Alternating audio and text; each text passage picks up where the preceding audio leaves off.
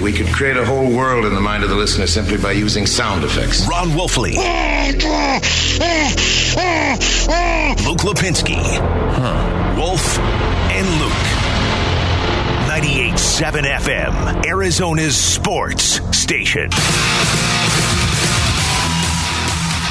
Hour number 2 of the show, live from the Auction Community Studios. We are joined right now, Wolf, on the Arizona Sports Line by our own Phoenix Suns guru, Kellan Olson, is joining us right now.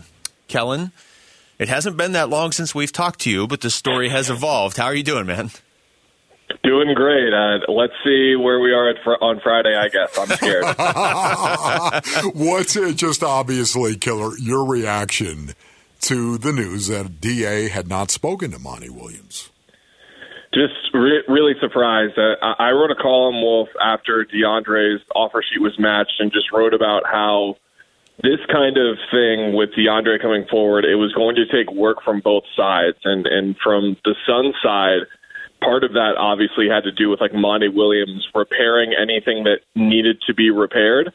And I wrote in the column, I read it yesterday, that Monty will do that. I wrote it with utmost certainty because we know how Monty is and we know how he maximizes his relationships with his players and how that has led to plenty of situations over the last 3 years where he's been able to get more out of his players just because of how much they trust him and how they have a great rapport with him.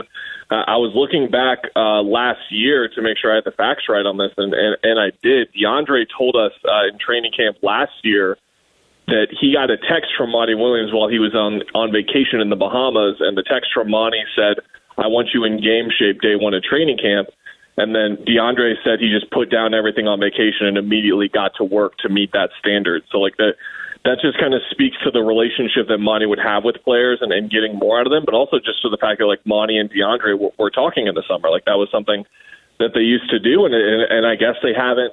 Now it's just really surprising, and especially for someone like Monty, I think everyone is kind of in agreement here that if you're going to put the blame, I guess for lack of a better word, on anyone, it needs to be on him because this is kind of his job to keep the relationships where they need to be. And obviously there's some ill will there. There's some dysfunction there. I don't really know how to describe it because we know like 3%, 5% of the details here, but that 3 to 5% is that DeAndre isn't getting along with his head coach right now. It feels pretty safe to say that after the way that he spoke yesterday. Yeah, that's a great point. I've forgotten about that Bahamas story from last year. Kellan Olson is joining us right now. Kellan, it was one of the things that kept coming up on this show, and even when you were filling in on this show, when all the Kevin Durant stuff was going on, kept talking about, okay, I'm assuming Monty Williams and or James Jones are talking to these guys whose names keep coming up. DeAndre Ayton would be at the top of that list.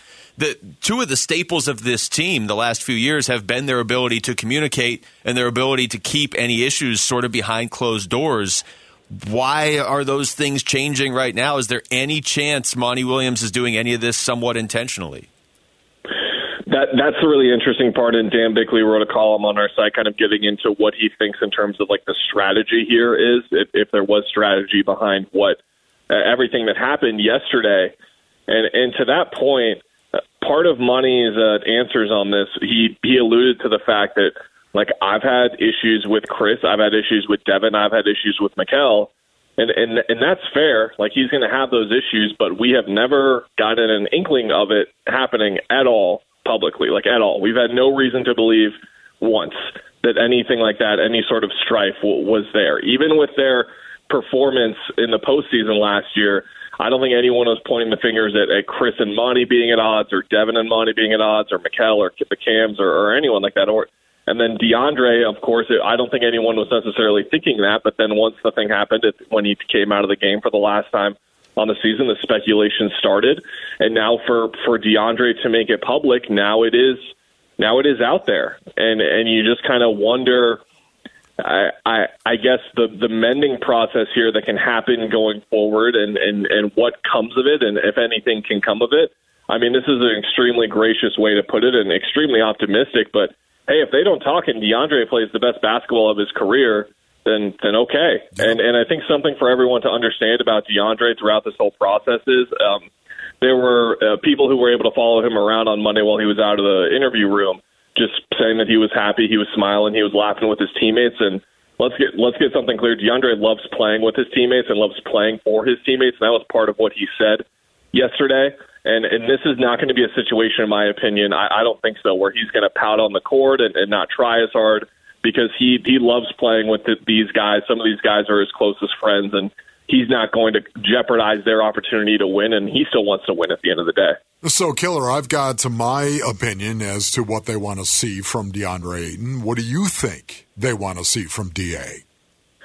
It always goes back to consistency, Wolf, and that was something that I wrote about in that column I mentioned in July, is that if the Suns re-sign DeAndre and bring him back, which they did, that just means they're kind of accepting him for who he is and accepting that these inconsistencies are going to come. Against the New Orleans Pelicans in the first round, that was the best offensive stretch of DeAndre's career, and it came when the Suns absolutely needed it the most. And if they get an average to below average DeAndre Ayton series in the first round, they might have gotten eliminated. He was phenomenal in that series. And then we go to the Dallas series, where he's even more of an X factor going in, because Dallas doesn't have anyone physically that can match up to him at all.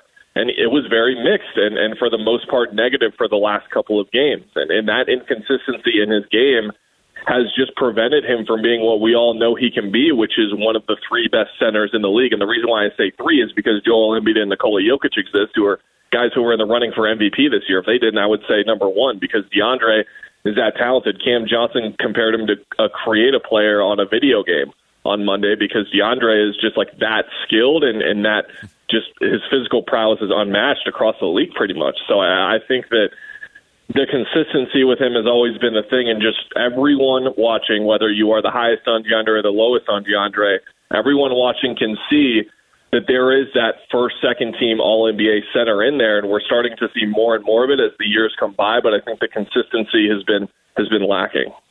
Kellan Olson, great stuff as always, man. Enjoy your quiet training camp after your quiet off season.